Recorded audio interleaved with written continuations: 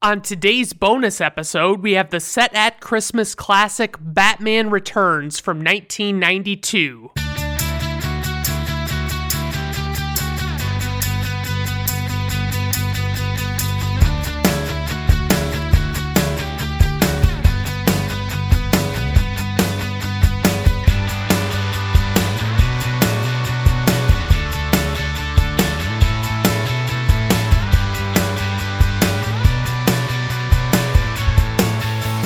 All right, everyone, welcome to Brandon at Random Reviews. I am your host, Brandon Griffiths. Thank you for stopping by. I do appreciate it.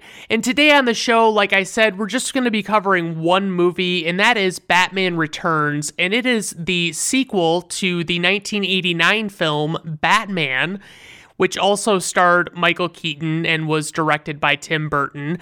And I would love to share with you my first experience with this movie. So I went and saw it at the Pines Theater in Houghton Lake, Michigan. And basically my grandparents took me and my sister Michelle and my cousin Rob to go see this movie. And I don't think they knew what they were in for when they decided to do this, but I was so into Batman at the time, and obviously I am now, but it was like I was really getting into it, and I had that little kid energy about it, and it was like, you know, I wasn't going to get talked out of going to see Batman Returns. Like, it wasn't going to fucking happen. They were never going to be able to talk me out of it. Why bother? You know, it's just take the kids to go see it and hope for the best. And so obviously, you know, it became pretty clear during the movie. It was a very dark tone, and it had a lot of adult themes and adult situations that were just playing out on screen. And it was like, holy shit, this is not really for kids. I'm sorry, but it's not really for kids at all. And as I watch it today, I firmly believe that that's the case. It is not a family-friendly movie at all, and it's unfortunate, but it is the truth. I mean, whether you love it or hate it, I think you should be able to agree that it's got some pretty adult things in it. So I guess we'll just kick it right off. It was released on June 19th, 1992. Obviously, as I mentioned, it's a set at Christmas movie. This was a big thing in the late 80s and early 90s that they would release a movie that was set at Christmas, and they would come out with it in the middle of the summer, and it was like, why are you doing this? You know what I mean? What is the point of this? So the movie was directed by Tim Burton, and honestly, with Tim Burton, if it's not Batman, I'm generally not a fan of his. I don't really care for much of what he's done. He did the movie Beetlejuice, which actually also starred Michael Keaton, and that was before Batman even came out. And that was kind of what led to the controversy of Michael Keaton being cast as Batman, was because a lot of fans didn't really think that Michael Keaton could do anything other than comedy. And I will say that they were wrong about that. Then, you know, he also did Pee-wee's Big Adventure, which I haven't watched it in, 30 years probably, and I don't need to go back to that. I don't need to remember that movie at all. It's just not my cup of tea. You know what I mean? Like, I see what it's all about, and I just think to myself, nope, no fucking way I'm going to enjoy that as an adult at all, because I don't think I enjoyed it as a kid either.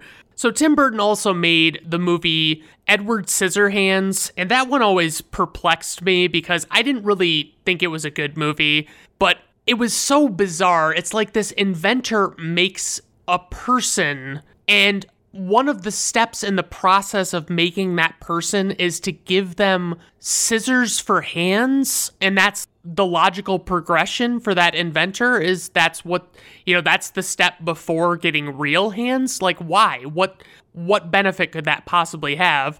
I never understood it, and I haven't seen it in so long that now it's like I don't even want to know. I don't even need answers to that question.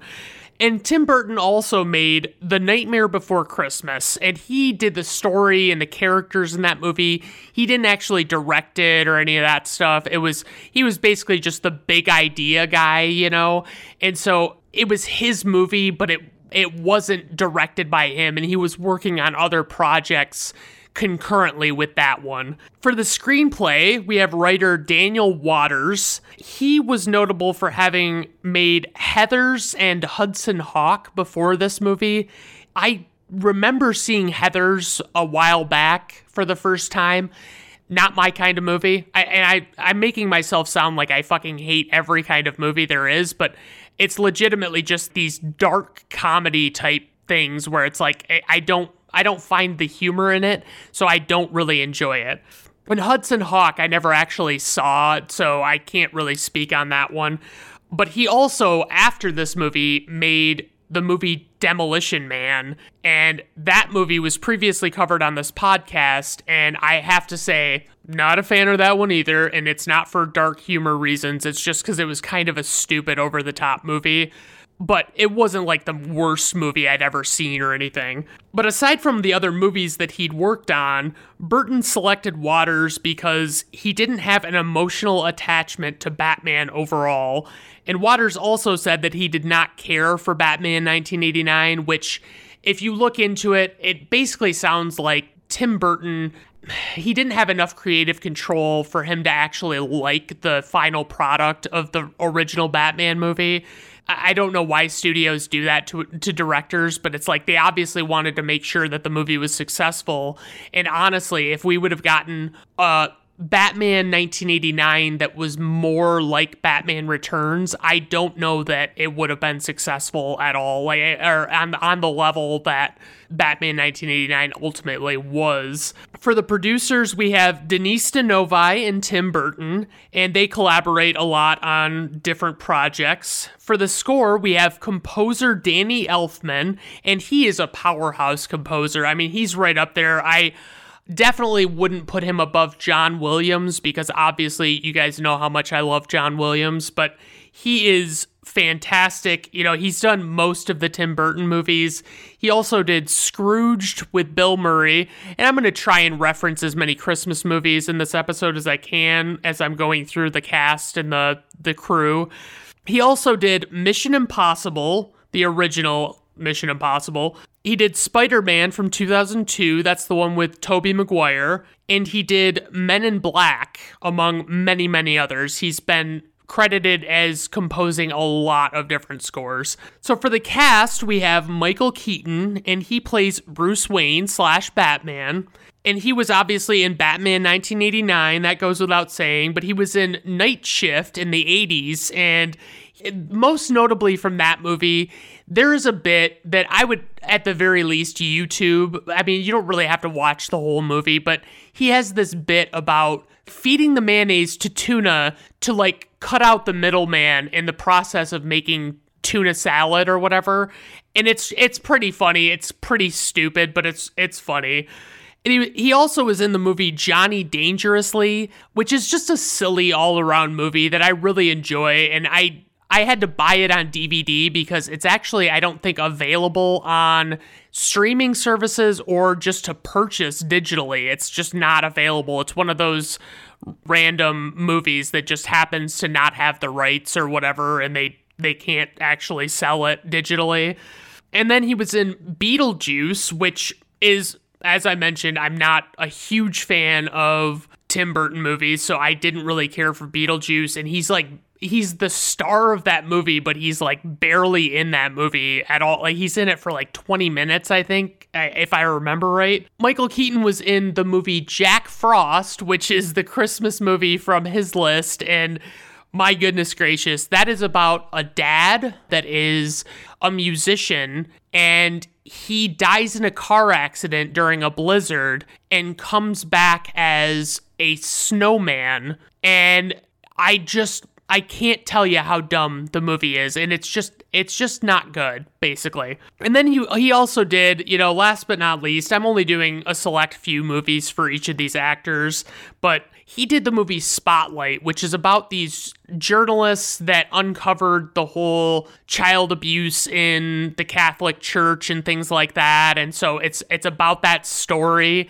and it's very interesting. It's a very well-made movie. It's got a great cast. I really like it. So next up, we have Danny DeVito, who plays Oswald Cobblepot / the Penguin, and he was in One Flew Over the Cuckoo's Nest, which is a great one. It's a classic. I absolutely adore that movie. It's very interesting. It's very unsettling to watch for sure, but it's definitely worth your time. He was in the movie Twins with Arnold Schwarzenegger, where basically Arnold Schwarzenegger plays this straight edge guy that was basically raised in a lab, and Danny DeVito plays his biological twin who looks like Danny DeVito and is basically a scumbag, and it's pretty fucking funny. Like, it's a pretty amusing movie. I really enjoyed it. He did the movie Matilda. He plays Matilda's dad in that movie, and he actually also directed that one, and that one's just a favorite of mine from my childhood. I just really enjoyed that. You know,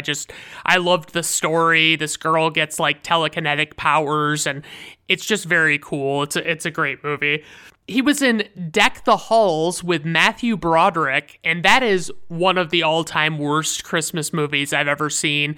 It has almost no redeeming qualities whatsoever. I cannot suggest that you avoid that one enough. And obviously, you know, Danny DeVito is a series regular on It's Always Sunny in Philadelphia, and he's great in that show.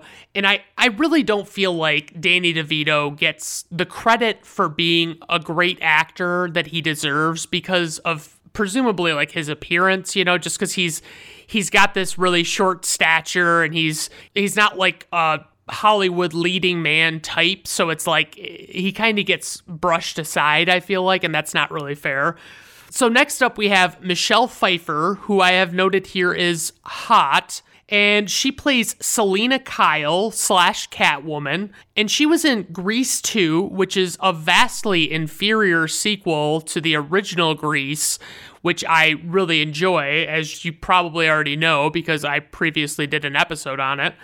She was in the movie Scarface, and, you know, I thought that movie was good when I was younger, and then I watched this bit that a comedian, I think it was John Mulaney, has a bit about how bad of a movie Scarface really is, like how unpleasant the story is, and all the characters are just awful, and it's just not a fun watch at all, and I don't know why it's gotten so much praise the world over. She was in the movie Lady Hawk, which I think I watched in high school for some reason. Like, one of my teachers had us watch Lady Hawk, and I don't remember much about it.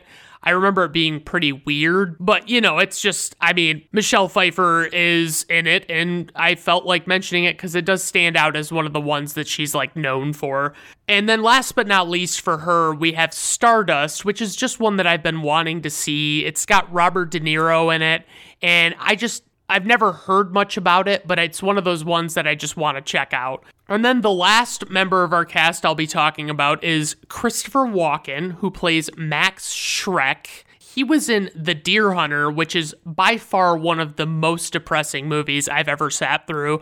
I don't know why it's so well regarded. It's not enjoyable to watch. I don't get it. Maybe I'm alone. I don't know. He was also in A View to a Kill, which was a James Bond movie from the mid 1980s, and he plays the villain. And that was actually the last one that Roger Moore did as James Bond. And it is notoriously bad, but it's got kind of like a cult following. Like, a lot of hardcore Bond fans really love that one, and I just don't get it. It's not good, guys. So Christopher Walken also in True Romance and Pulp Fiction, both movies written by Quentin Tarantino. He has the smallest part, like a single scene in each of those movies, but he fucking kills it in each of those scenes, and I highly recommend both of those movies. I previously covered Pulp Fiction on this podcast, and then True Romance is lesser known, but it's still very good. I would definitely check True Romance out if you get a chance. So for casting notes, I've got a bunch of stuff for this one. So what you have to understand about this movie is Batman 1989 was a huge hit. You know, it was a very well-marketed blockbuster, and it just did really well at the box office and everything. And so when the second movie came around, it was like a lot of people wanted to be a part of it, you know? And so at one point, Robin Williams was actually being considered to portray the Riddler in this movie before the story was taken in another direction, and they basically just nixed that character. Marlon Brando was Tim Burton's first choice to play the Penguin, but those also considered for the role included Robert De Niro, John Candy, Bob Hoskins, Dean Martin, Christopher Lloyd, and Dustin Hoffman. And those considered for the part of Catwoman included Annette Bening, and she was actually originally cast as Catwoman, and then I don't remember what the story was on why she had to drop out, but she didn't end up doing it, obviously. Then we had Bridget Fonda, Jennifer Jason Leigh, Madonna, Julie Newmar, who was actually the actress who played Catwoman in the 1960s TV show with Adam West. Then we have Susan Sarandon, Raquel Welch, Gina Davis, Sigourney Weaver, and Kim Basinger, which I guess maybe they were going to try and turn her Vicky Vale character from the first movie into Catwoman and, you know, go about it that way, but obviously they decided not to do that. So Sean Young was one that was also considered, and she had originally been cast as Vicky Vale in 1989's Batman, but she sustained an injury that kept her out of playing that role, and ultimately that allowed Kim Basinger to be chosen for the part instead. But Sean Young desperately wanted the Catwoman role in the sequel and actually tried to give Burton an impromptu audition in a homemade costume. And she did talk to some of the actors while she was trying to get this audition, but apparently Tim Burton actually hid from her under his desk. And it's like, wow, okay, that's very depressing to think about for Sean Young. Christopher Walken supposedly scared Tim Burton, so he was reluctant to cast him. David Bowie was also considered for the role of Max Schreck, but obviously it ultimately went to Walken. So for the plot synopsis, we have a new villain in Gotham City known as the Penguin looks to become mayor and turn the public against the Caped Crusader, all while the mysterious Catwoman stirs up chaos. And I don't normally do this with these reviews. If you're not familiar with the show, I don't typically talk about like taglines, but because this is a single movie episode, I'm really kind of deep diving here. So I saw this whole tagline and I just thought it was hilarious. And so I found it on IMDb, and it reminds me, like, I'm assuming it was like the epic voice guy from all the trailers from like the 90s and stuff. I'm assuming this is what he was saying in the trailer, but I didn't really look into it much farther to find out.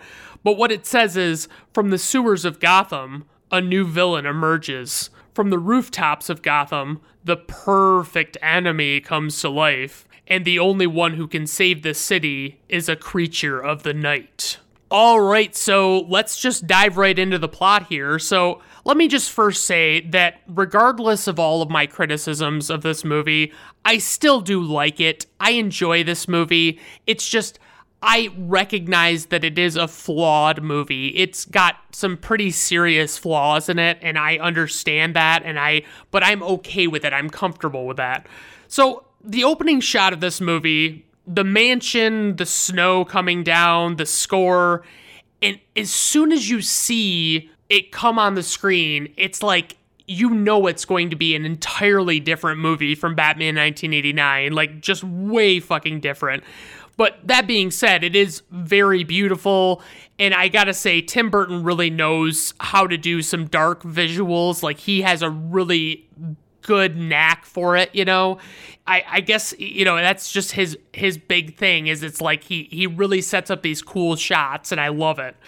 So I guess I would say, you know, as this movie opens up, this entire sequence that we start with it's basically just really hammering home that this penguin is a monster. You know, it's just like, oh, he's horrible. It's just, you know, it's like we hear the woman giving birth to him and screaming, and then it's like the parents are standing and, you know, sipping their drinks, and they're, you know, smoking, and the penguin's in the little cage behind them, and he, you know, the penguin grabs the cat that's wandering around and stuff, and and fights with it inside the cage. And you never see this penguin baby at all, because obviously it probably would have been pretty hard to accomplish, like pulling off a baby penguin creature that didn't look ridiculous. So it was probably a good call to leave him off. But so basically these parents are watching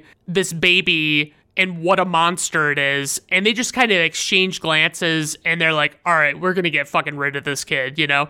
And so they put the baby in this baby carriage, and they go for a walk in the park, and they come over this bridge, and they take the basket off the carriage, and they just throw the basket into this river, and they just basically let the penguin ride down the river and, you know, come whatever may, you know, it's basically, but it's like, it's so weird because there's like a Moses allegory here, and I don't really understand why there's a Moses allegory, because it's very reminiscent of the Moses story, you know, this floating basket raft thing, you know, it's like, it's very weird to me that they went in that direction. And, you know, as we see, you know, basically this river empties into a sewer, and we see this penguin baby in this basket riding in the sewer. You know, we get the opening credits, and we get a showcase of Danny Elfman's score, and it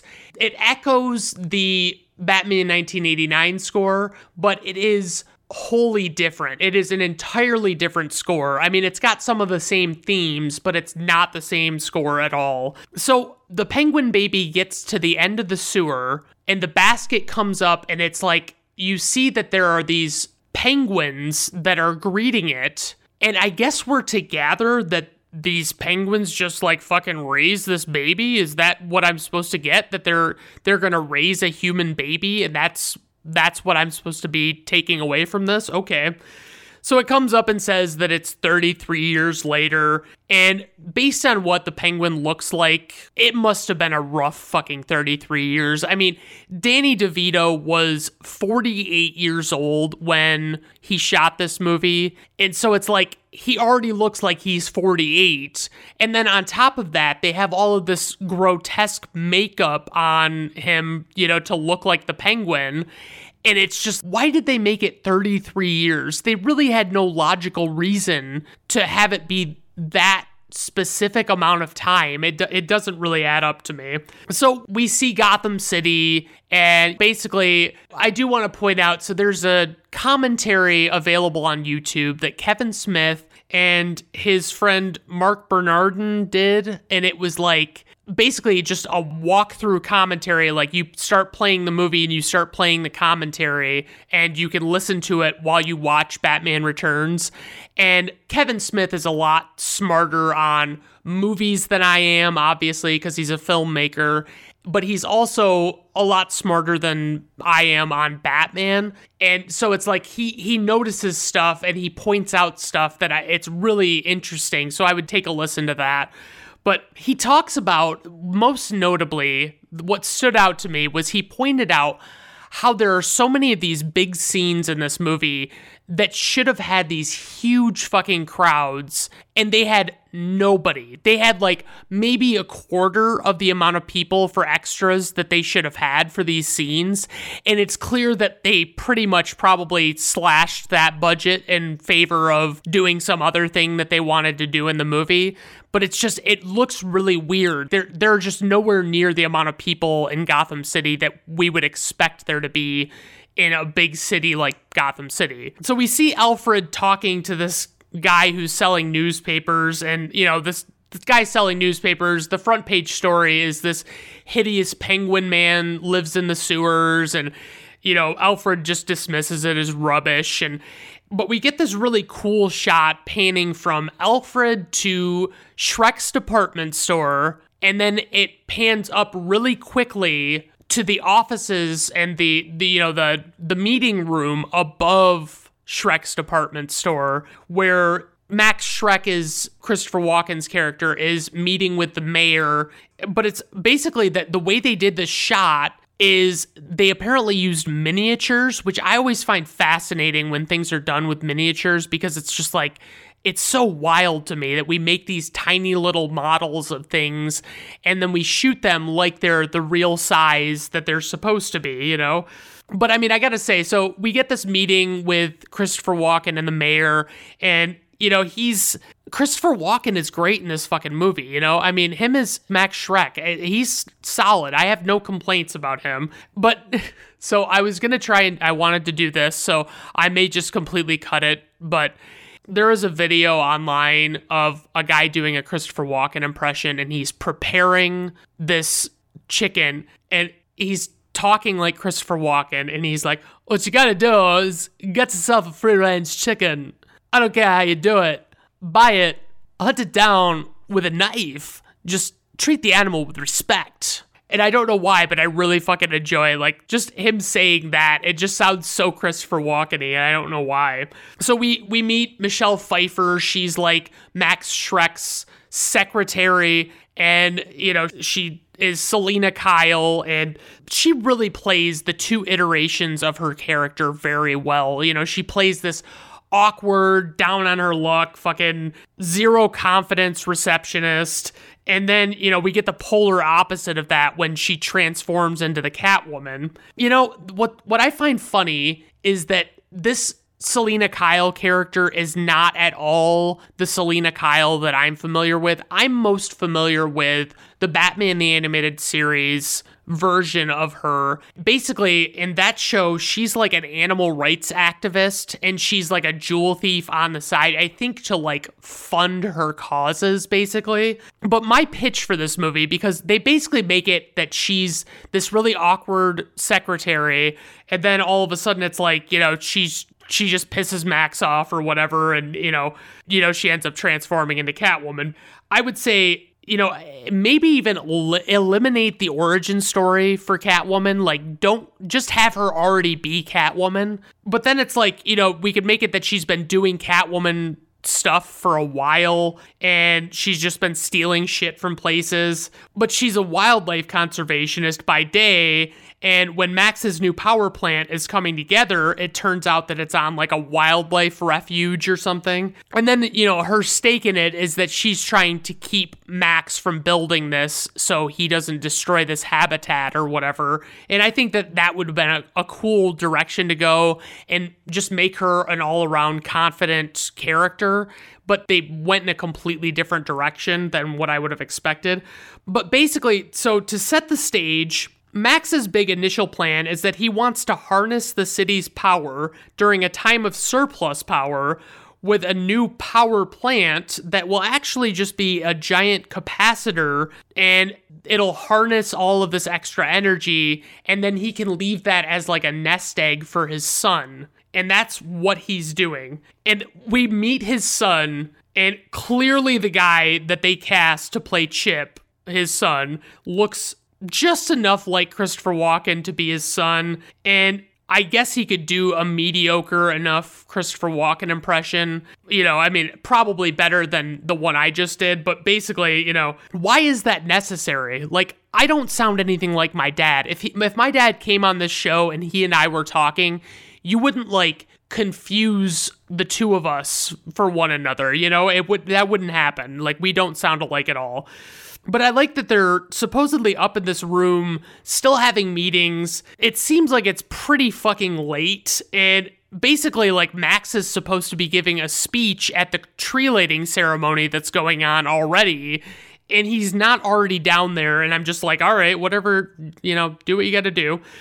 So in the middle of everything, now down at the tree lighting ceremony, it's established that Selena forgot to give Max his notes for his speech, and so he has to ad-lib something, and it's not too awful, and I think Christopher Walken does a good job playing it off like he's making it up on the fly, and I like it. But then the Penguins' Red Triangle gang, they unleash an attack on this tree lighting ceremony, and Gordon tells them to put up the signal, and it's just one of the more awesome scenes, but it's also patently absurd. Like, it's just so ridiculous. So basically, when they flash the bat signal, it actuates these reflective panels on Wayne Manor, and basically redirect the image of the bat signal into Wayne Manor. And so Bruce Wayne is just sitting alone in this room in complete silence, no TV, no radio, no nothing. And he's just got his fist on his chin. And it's like he's just sitting there waiting for this to happen. And all of a sudden, it lights up the room and it's the bat signal and he stands up and it's very triumphant and all that stuff. But it's like, it's a very weird scene, but it's very cool too. So we see what happens at the tree lighting ceremony while they're waiting for Batman to get there. And the Red Triangle gang wants to kidnap Max and take him to the Penguin. And basically, Chip puts up a fight about, not letting his dad go or whatever. And he basically sacrifices himself to save his dad. And we just basically see what a bag of shit Max is because he lets his son do this. And it's like, okay, buddy. So this Batmobile in this movie, and it's basically the same in Batman 1989, but it is the best Batmobile, and it will never not be the best Batmobile in my eyes. I love it. I absolutely adore it. But basically, we get some new features that weren't in the original movie on this Batmobile. It's got like these trip bars, and he trips these guys that are on stilts, and it's got this giant thing that turns the Batmobile around completely underneath it. It's ginormous. It's just, I don't really know how it works. Like, from a logical standpoint, you have to think that this thing that's pushing up it's going to have to be housed somewhere, and it would have to be like right where Batman's feet are, basically. But try not to think about it too much. And then there's also like projectiles and stuff, just random things that happen to be on the Batmobile now that we didn't know about before. So let me just set this scene for you. So these bad guys, they have their automatic weapons, and they get on the Batmobile's hood, and they're facing the windshield, which is bulletproof, and they just start opening fire on the windshield, and the bullets are ricocheting off and all this stuff, and Batman is driving, and I would say he gets up to about, educated guess, 30 miles an hour, and then he suddenly stops, and these guys, are flung 50 to 75 feet away. It's probably a bold statement, but it's quite the distance. And I don't buy that they would have flown that far. They would have probably fallen off the hood or something, but it's like, it wouldn't have been that bad. And then we get our little, Selina's coming down to give Max his speech, and there's all this chaos going on with this gang wreaking havoc and everything. She basically gets held up by one of the gang members with a stun gun. I think that's what this thing is called.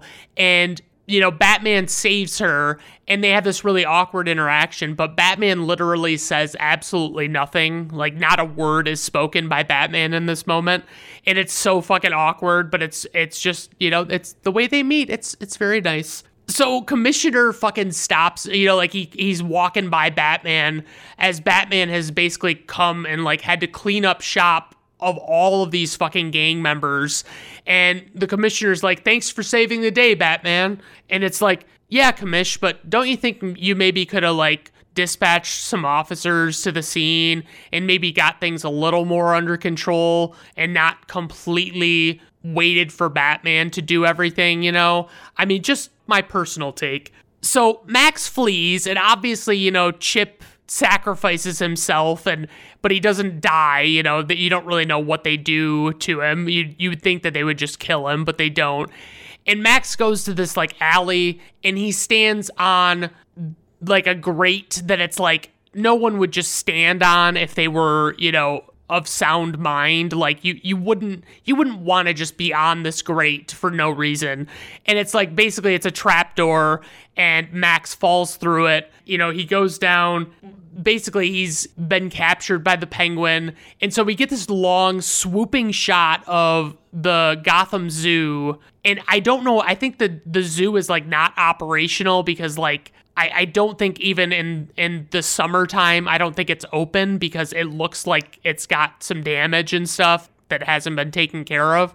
But anyway, we see, Max has been captured by the Penguin, and there's going to be this pitch of Penguin's plan. And basically, what Penguin's going to do is he's going to blackmail Max, because Max is super fucking corrupt, and, he's the kind of guy that doesn't hesitate to kill people who get in his way, things like that. And the Penguin has all of this proof of his corruption, and basically he's going to use this to leverage making Max help him become well-respected and powerful and wealthy, basically like Max is, but, the Penguin basically is like, yeah, I look like this and I don't get any respect. So I gotta say, the Penguin makeup is just insane to me. I don't know why it had to be so gruesome looking. It just is really unpleasant to look at, and they could have done it a completely different way and it would have been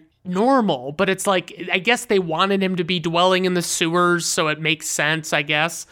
So we see Selina coming home, after her struggles, getting in trouble with the gang member and being saved by Batman. She comes home to her apartment and she says at the front door, she opens it and she's like, "Honey, I'm home. Oh, I forgot. I'm not married." And I legitimately do that on the regular. I say that all the time because of this movie, and I just absolutely love it. So basically, Selina starts playing her answering machine, and we get a little bit of an explanation of what kind of life Selina leads. It's painting this picture of her life, and she realizes, because she left herself a message, and she tells herself that she has to go back to the office to get these files ready for this meeting the next day. I mean, I guess I would probably rather come in a little early the next day, but anyway, not the point.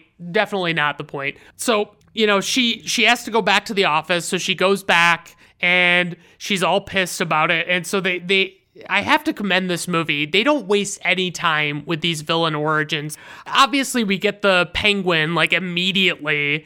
And then within the first 20 to 30 minutes, we have the Catwoman, And so basically, Max is coming back from, having his conversation with Penguin, and he sees that Selina is there, and she's looking through these files, and basically, she says that she got these files ready for him, and that she also opened these protected files. And he's like, "Protected files? You don't say," basically "I'll be," "What on earth made you do that, Selina?" And I do wonder, why would you do that? Why would you, if you see the way Max behaves and things like that, he's an unsavory kind of guy, he's not up to any good. So it's what on earth are we talking about here? You know what I mean?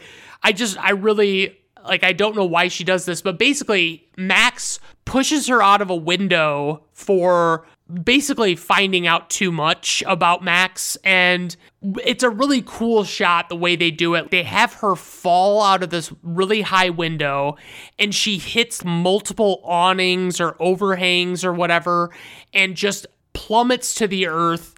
And she lays there on the ground, pretty much dead, I guess.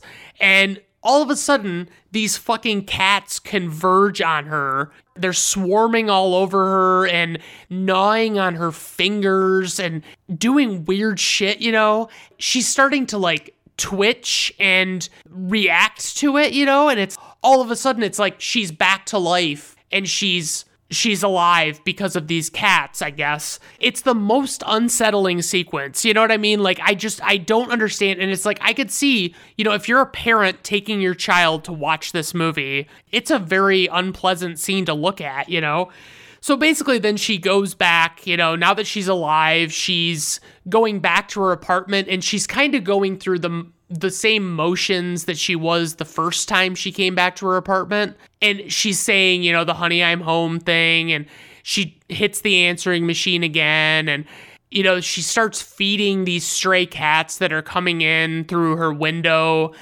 She's feeding them milk, and I've heard that you're not supposed to feed cats milk, but just, that's a little sidebar.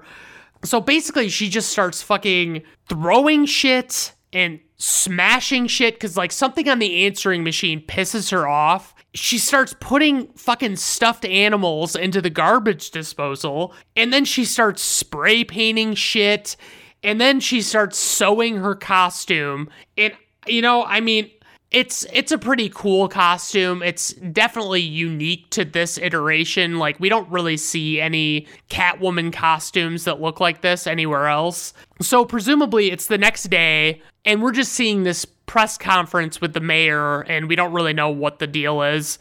And basically this man dressed up like a clown just waltzes up and steals the mayor's fucking baby with zero fight from anybody at all. And he does this, you know, he takes the baby, he does this little flip, and he jumps down into an open manhole. And while he's down in the sewer, where the people above can't see him, he is basically, like, quote unquote, stopped by the Penguin. And the Penguin makes it look like he saved the baby from this scary kidnapper, and he emerges from the manhole with the baby. But we as the audience know this whole fucking time that the Penguin set this whole thing up to look, you know, like he was doing good or something, and the kidnapper actually works for him. So it's, you know, everybody's like falling for this, you know, this grotesque man that, you know, he wants to find who his parents are, and he basically wants to know why his parents kicked him to the curb and all that stuff, but he assumes it has to do with the fact that he was born a little different, obviously. And Bruce Wayne is watching this on the news, and he seems to really care,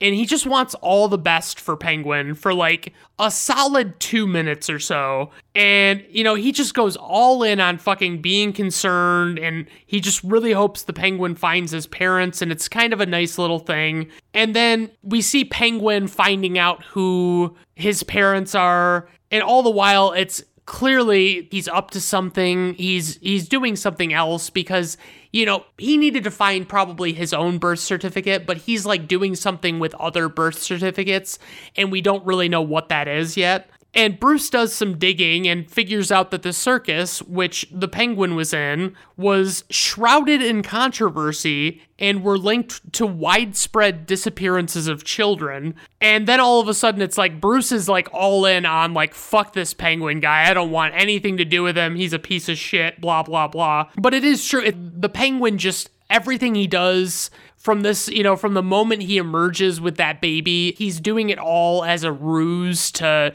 basically gain favor with the public and stuff. So the Penguin finds out that his parents are dead, and, you know, that his real name is Oswald Cobblepot. And it seems like the press is just fascinated by this Penguin's every fucking move. But, you know, I would think that it'd be a very short-lived time that they'd actually give a shit about his story, you know? Like, I mean, maybe I'm thinking nowadays with 24-hour news cycles and stuff that it would just get boring, but I mean, my God, I can't see this being that exciting for everybody. So then we get to see Catwoman in action for the first time, and, you know, she saves a woman from being mugged and assaulted or worse, and she comes like flipping in. She's doing like that thing where you like rapidly flip repeatedly over and over again. She fucks this guy up and then chastises the woman for making it so easy for him to prey on her, basically. The costume looks cool. I think the stitches kind of look fake in a lot of shots, but, you know, what can you do? The next day, Bruce and Max are having their meeting. You know, Bruce is opposed to Max's power plant because he's still on this about getting his power plant made. And Max Schreck actually says this line, and it sounds ridiculous to me in retrospect, but he says, "Mayors come and go. Blue bloods tire easy. You think you could go 15 rounds with Muhammad Schreck?"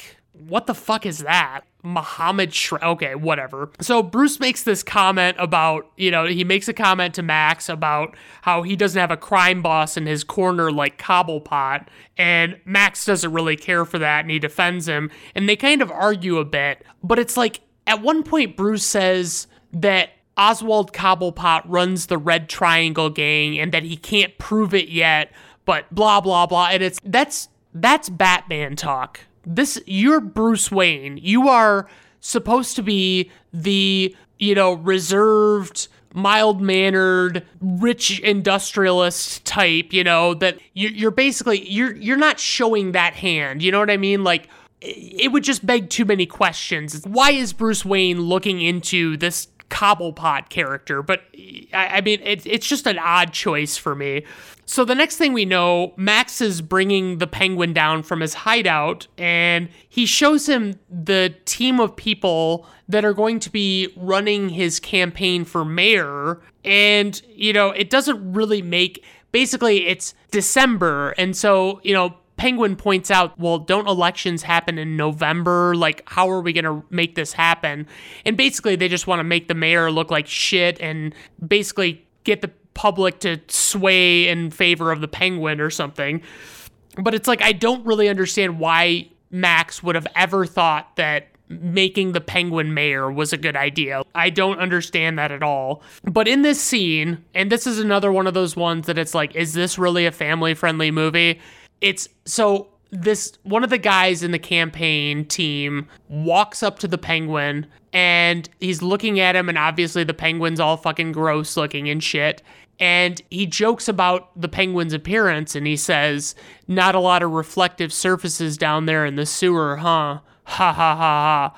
And, so he laughs, and then it's like the Penguin kind of laughs sarcastically, and he says, "True, could be worse. My nose could be gushing blood." And the guy's like, what? What the fuck does that mean? And then the Penguin literally bites into the guy's nose and it starts gushing blood. And it's like, what the actual fuck is this? I don't understand why that's in this movie. I guess they're trying to show what a monster the Penguin is, but it's holy shit. That's the means to that end, like that's how you're going to establish that.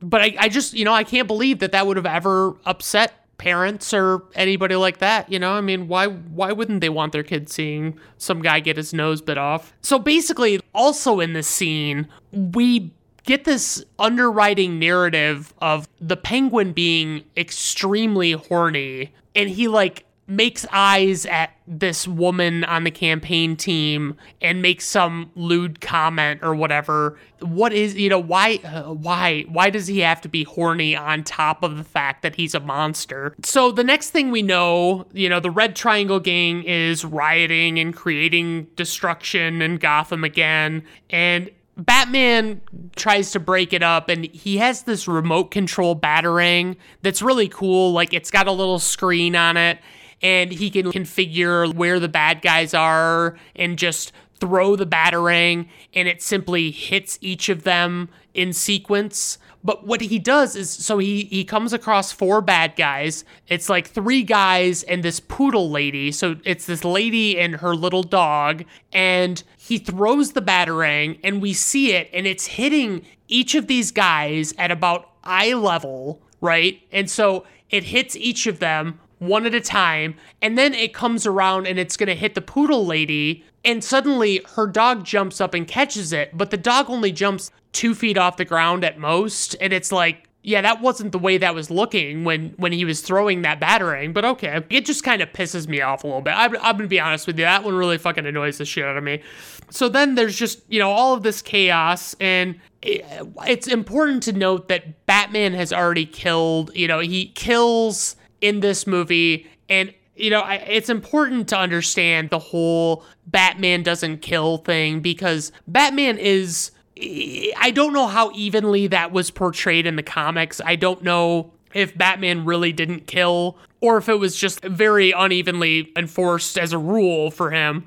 I don't really know how that worked, but basically that was popularized by Christopher Nolan's Dark Knight trilogy, and that was when it really became a big thing that Batman didn't kill, And so he straps this bomb to this guy's chest and basically makes him explode. And so meanwhile, we have Catwoman, and she's walking around Shrek's department store, and it's closed, and she ultimately sets it up to explode. And then we see Batman meeting Penguin, and Penguin revealing that he's running for mayor. And, Batman says, "You're not the mayor." And it's fucking great. But, then they see Catwoman coming out of the department store, and Penguin, of course, calls dibs on Catwoman because, he's horny, and then he flies away on this fucking umbrella helicopter contraption that couldn't even fucking get a 5-inch Penguin action figure off the ground,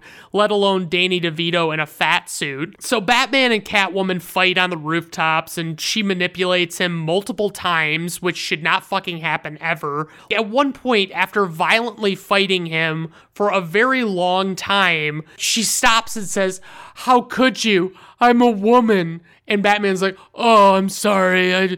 And then she fucking, gets the upper hand again. And Batman's not falling for that shit. I'm sorry. Maybe I hold him in too high of a regard, but it's just, I think Batman would be smarter than that. And then she stabs him with one of her finger poker thingies that I don't really know what it is. She puts them on the tops of her fingers, and maybe they're used for sewing. I assume they have another purpose, but I don't know what that is. And, so she pokes him, and then he, kicks her into this very conveniently placed truck full of kitty litter. So that is literally the halfway point of this movie. And oh my God, I cannot fucking believe how much I'm talking about this movie. All right, so Penguin goes to his hideout, and he finds the Catwoman is there, and he literally says the line, "Just the pussy I've been looking for." And that's just the kind of thing that makes me wonder how studio execs actually thought that this was a child-friendly movie at all. So Catwoman and Penguin devise a plan to turn the public against Batman, and there's this terrific moment where Catwoman puts a bird in her mouth, which was an actual real stunt done by Michelle Pfeiffer with an actual live bird. And she said that she wouldn't have done it if she thought any of it through, basically. She didn't really think about the potential for injury or for disease or any of that stuff, But it's basically just this moment. It's she's antagonizing the Penguin, and she takes the bird out of the cage and puts it in her mouth and keeps it in her mouth for a while and then lets it go. What did that give us? What did that do for this story that happened? I'm so glad that Michelle Pfeiffer risked whatever she risked to make that happen. So then Penguin, he starts the first step in his plan by making it look like Batman kidnapped this ice princess. And so the Penguin goes and he attacks the ice princess with the remote control batarang that the dog caught earlier. Then we have Bruce and Selina, they ran into each other, and so they're having a date the same night that the Penguin does this, and they really seem to like each other, but, because the Penguin is hatching his little scheme, it's basically they have to cut things short. They interview Commissioner Gordon on the news. He's literally holding a blood-stained batarang. It's in a little plastic evidence bag, and he says, "This is purely circumstantial." Well, yeah, I fucking hope it is circumstantial evidence, because you know what? You probably shouldn't be fucking sharing that with the entire world right now, but whatever. I gotta say, so, obviously they cut the date short, and Bruce goes down to get in a bat suit, and he's got this huge fucking arsenal of bat suits, and it's fucking badass. I fucking love them. And here comes this full-on fucking make Batman look like he's doing all of this bad shit sequence. So Batman saves the Ice Princess, who is on a ledge and is ultimately forced off the ledge by an umbrella full of bats that gets thrown by the Penguin. And Batman goes on a menacing hang glide over the lighting of the tree crowd, and it's he's just menacingly looking down, and there are all these bats flying around and stuff, and it's probably not the best look for Batman to do his menacing thing right now when people think he just murdered an ice princess. So we get another fight with Batman and Catwoman, and Batman says, "Mistletoe can be deadly if you eat it," and Catwoman says, "But a kiss can be even deadlier if you mean it." Okay, that's pretty cool. That's a cool line. I like that line. So the Red Triangle gang breaks into the Batmobile while Batman and Catwoman are fighting, basically, and they reprogram it to be remote controlled by the Penguin. Batman has zero control over the Batmobile when this happens, and so it just makes it look like he's driving around and he's on a fucking rampage or something. It just doesn't make any sense that they could just fucking break into the Batmobile and reprogram it like that. If you know anything about Batman, you know that he plans pretty fucking well, and he has a lot of safeguards and things like that, so it's just not something that seems like it would be that easy. But I must of course mention that the Penguin controls the Batmobile in his trailer with a little, one of those, you remember those little rides that were outside of Kmart and Target and stuff? They would basically, you'd put a quarter in and they'd rock back and forth for like 30 seconds, and then you'd go on about your day when you were a little kid, Basically, it looks like a little Batmobile version of that. And so, that's what the Penguin is remote controlling Batman while sitting in. Throughout this whole sequence, Batman can see the Penguin, and the Penguin's talking to him. And, he can see him on his little TV in the Batmobile. And basically, the Penguin talks a whole bunch of shit about the people of Gotham in this sequence. And so, basically, Bruce just decides before he even starts, he's going to take this blank recordable CD and pop it in the drive and record what Penguin is saying, which I'm not really sure I've ever seen nor heard of any recordable CD that works that way, where it would just live record like that, like it was a cassette tape or something, you know what I mean? Definitely cassette tapes do that, but I've never seen any kind of thing that has that function, So, I guess I'll just say that is the burden of using technology in your movie at a time when most people don't know how it works, and you just kind of try and exploit their ignorance or whatever, and then basically it just gets found out years later that it's like, oh yeah, that didn't really make much sense. So Batman finally gets it figured out, and he removes the transmitter that's allowing the Penguin to remote control the Batmobile, and he somehow punches through the floor pan of this Batmobile. Again, I'm not buying it, but okay, all right, he's punching through the fucking floor pan. That's not at all hard to do. So there's this moment where Batman has to make it through this tiny gap between these two buildings, and the most convenient feature on the Batmobile emerges in this moment where Batman can detach the sides of the Batmobile, reducing the Batmobile to just like a small little tube, and it just goes through this little tight squeeze and makes it just fine. But this movie fucking ignores physics so hardcore in this moment, because he rounds a corner in this tube car, and he would have totally fucking rolled and lost all control of that vehicle when that happened. If he tried to round a sharp corner or any corner at all, he would have been fucked. But I will say it is still pretty fucking awesome. But so what I guess is the next day, Batman plays this recording of all the shit that Penguin was saying to him in the Batmobile to turn the tides against the Penguin at this press conference. And, he has these recordings on that CD I mentioned, and he plays it, and as he plays it, when he wants to, replay it, he scratches the CD like a record. Wicka, wicka, wicka, that's how he replays it, and it's like, I know CDs do not work like that. I can say that with 100% certainty that that's not how that works. So naturally, they do that old cliche where the crowd throws perfectly good produce at Penguin, and he has to fire his umbrella gun to stop them. The cops chase the Penguin through the park, and they yell, "There he is!" and open fire with some random couple incredibly close by.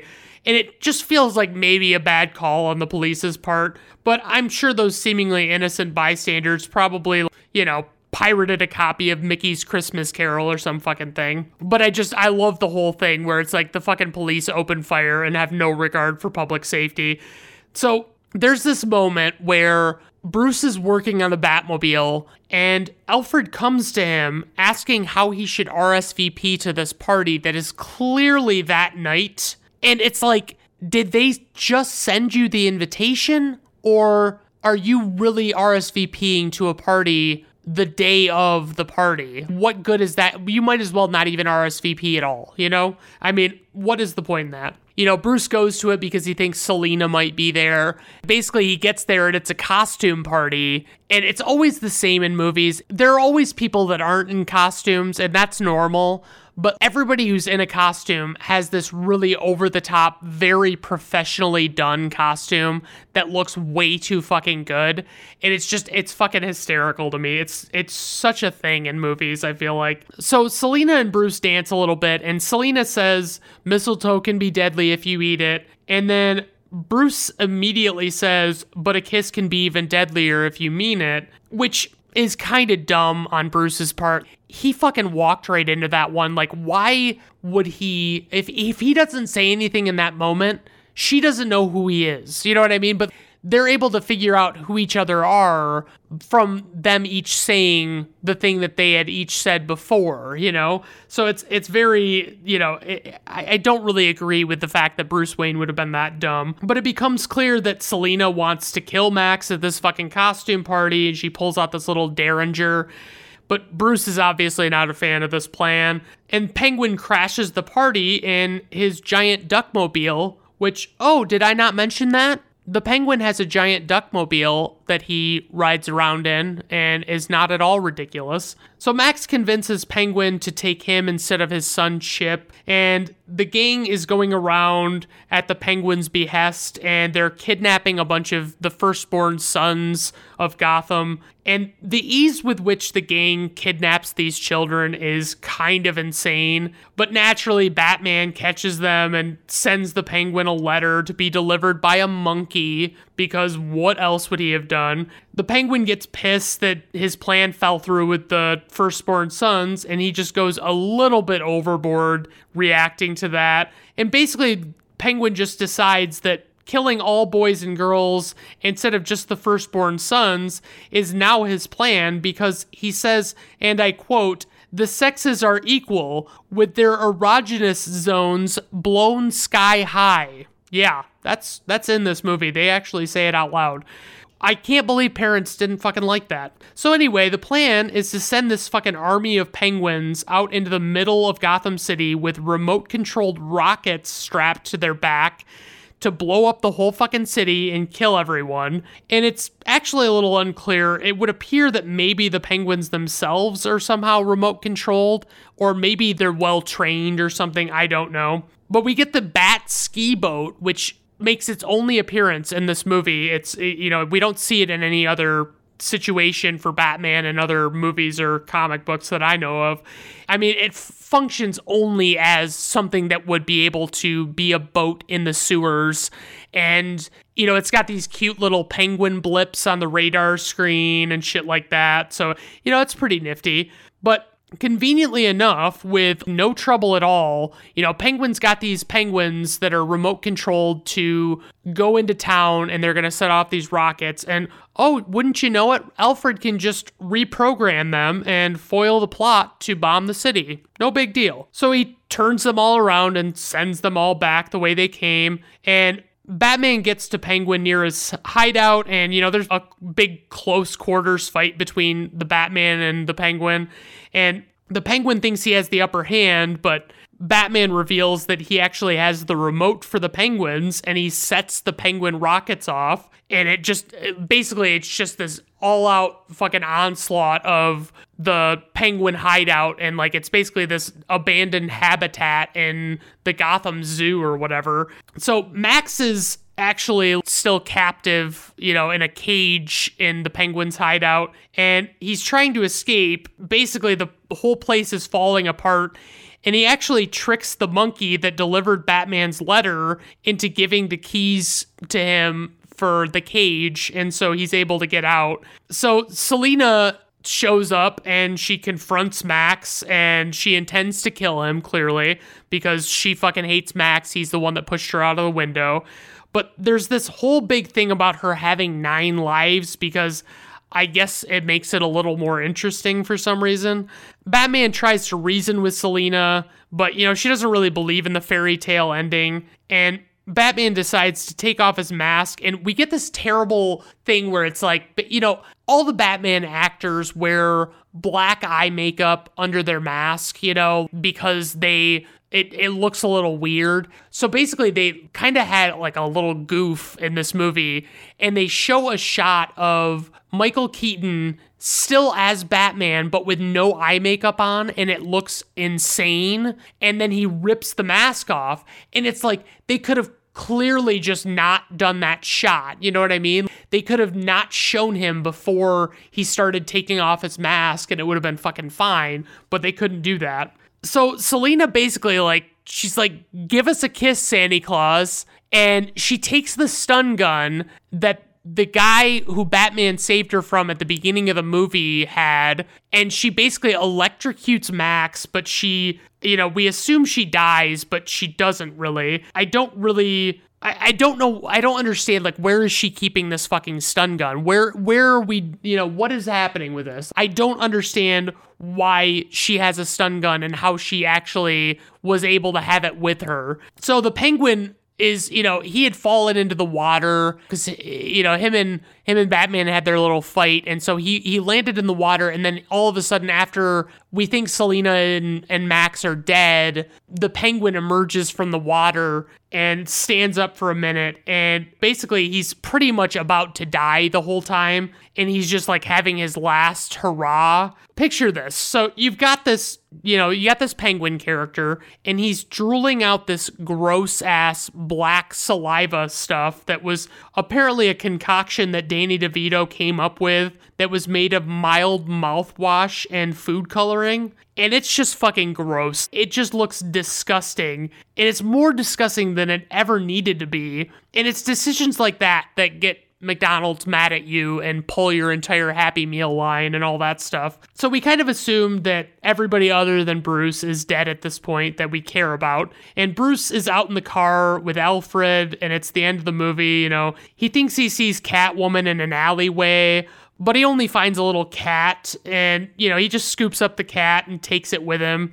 And then we pan up to the rooftop, and we get this gratuitous shot of the back of Catwoman's head looking up at the bat signal to close out the movie. And basically, that was not Michelle Pfeiffer. They used some double for that shot, and they were trying to set up a Catwoman spin-off movie that didn't end up actually, in truth, really happening as it was intended until the Halle Berry one came out in the early 2000s and was terrible.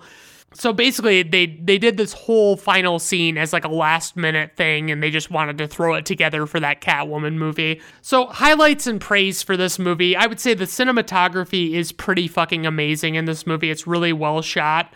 The performances are all so spectacular. I really can't deny it. Nobody is doing a shitty job of acting in this movie. And the pacing is actually pretty fucking solid. There's never really a slow spot in this movie. I really like it. For criticism, I would say that the darkness, combined with the gore, it's just over the top and unnecessarily unpleasant to me. I just don't like it. And the silly bullshit like the Duckmobile and stuff like that, why is that in this movie? And then I will also say there is nowhere near enough Batman in this movie. I read something about basically Michael Keaton cut 50% of his dialogue because he felt like Batman was talking too much, but that doesn't mean he didn't need to be on screen. You know what I mean?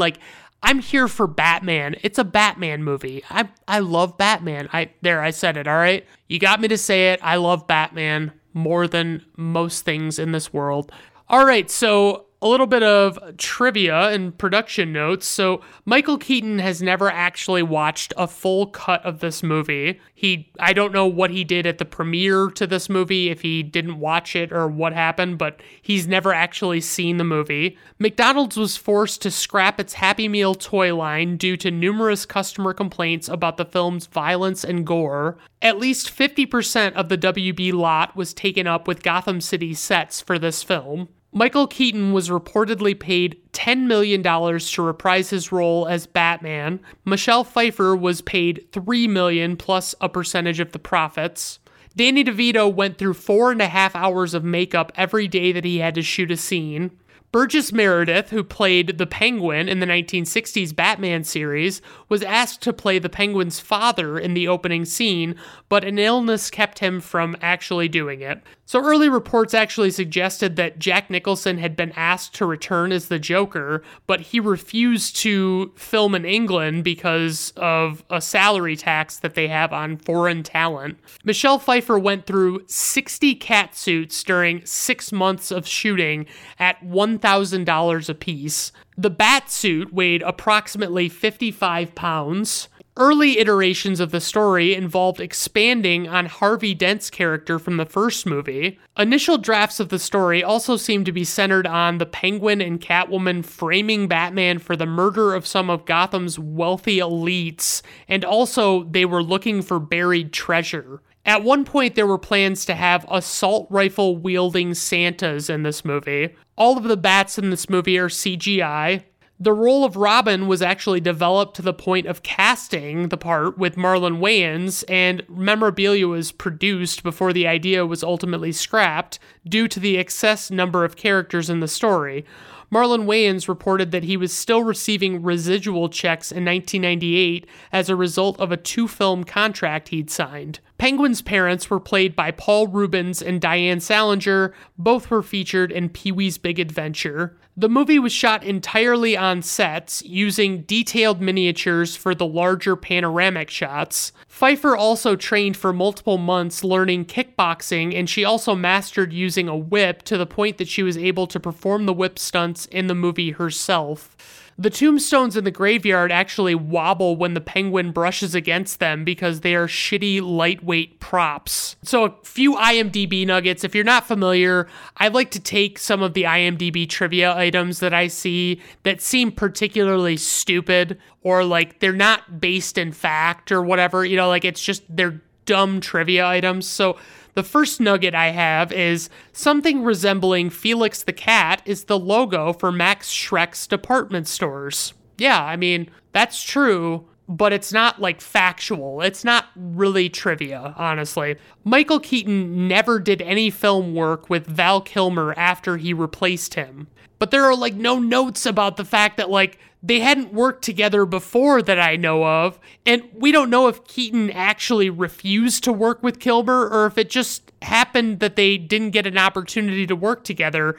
It's just, I don't really believe that just because Val Kilmer took over the role that there was some like bad blood there. The Penguin, raised by penguins, knows how to talk and read. The movie never mentions who taught him these, as penguins can't teach such things. Wow. Okay, so moving on to info and ratings, we have a runtime of 126 minutes, a budget of 50 to 80 million, somewhere in that range. Opening weekend, 45.7 million. Worldwide gross, 266.8 million. IMDb rating, 7.1. Rotten Tomato critics score, 80%. Rotten Tomato audience score, 73%. Personal rating, 4 out of 5 stars. I still enjoy it. It's just I know that there's a lot of stupid shit in this movie, and I have to point it out because that's my job. That's what I do. All right, everyone. Well, I appreciate you tuning into this nice bonus episode. It's an extra long one for you. I really didn't realize I had that much to say. But anyway, I appreciate you tuning in. If you're listening to my podcast for the first time, give some of the other episodes a listen and see if you like anything. I'm always open to requests or suggestions or things like that. I have a Facebook page that is Brandon at Random Reviews. I am on YouTube as Brandon at Random Reviews, and I am on all of the major podcasting platforms. So please don't hesitate to give my other episodes a listen. Thanks for tuning in. Have a good day. Bye now.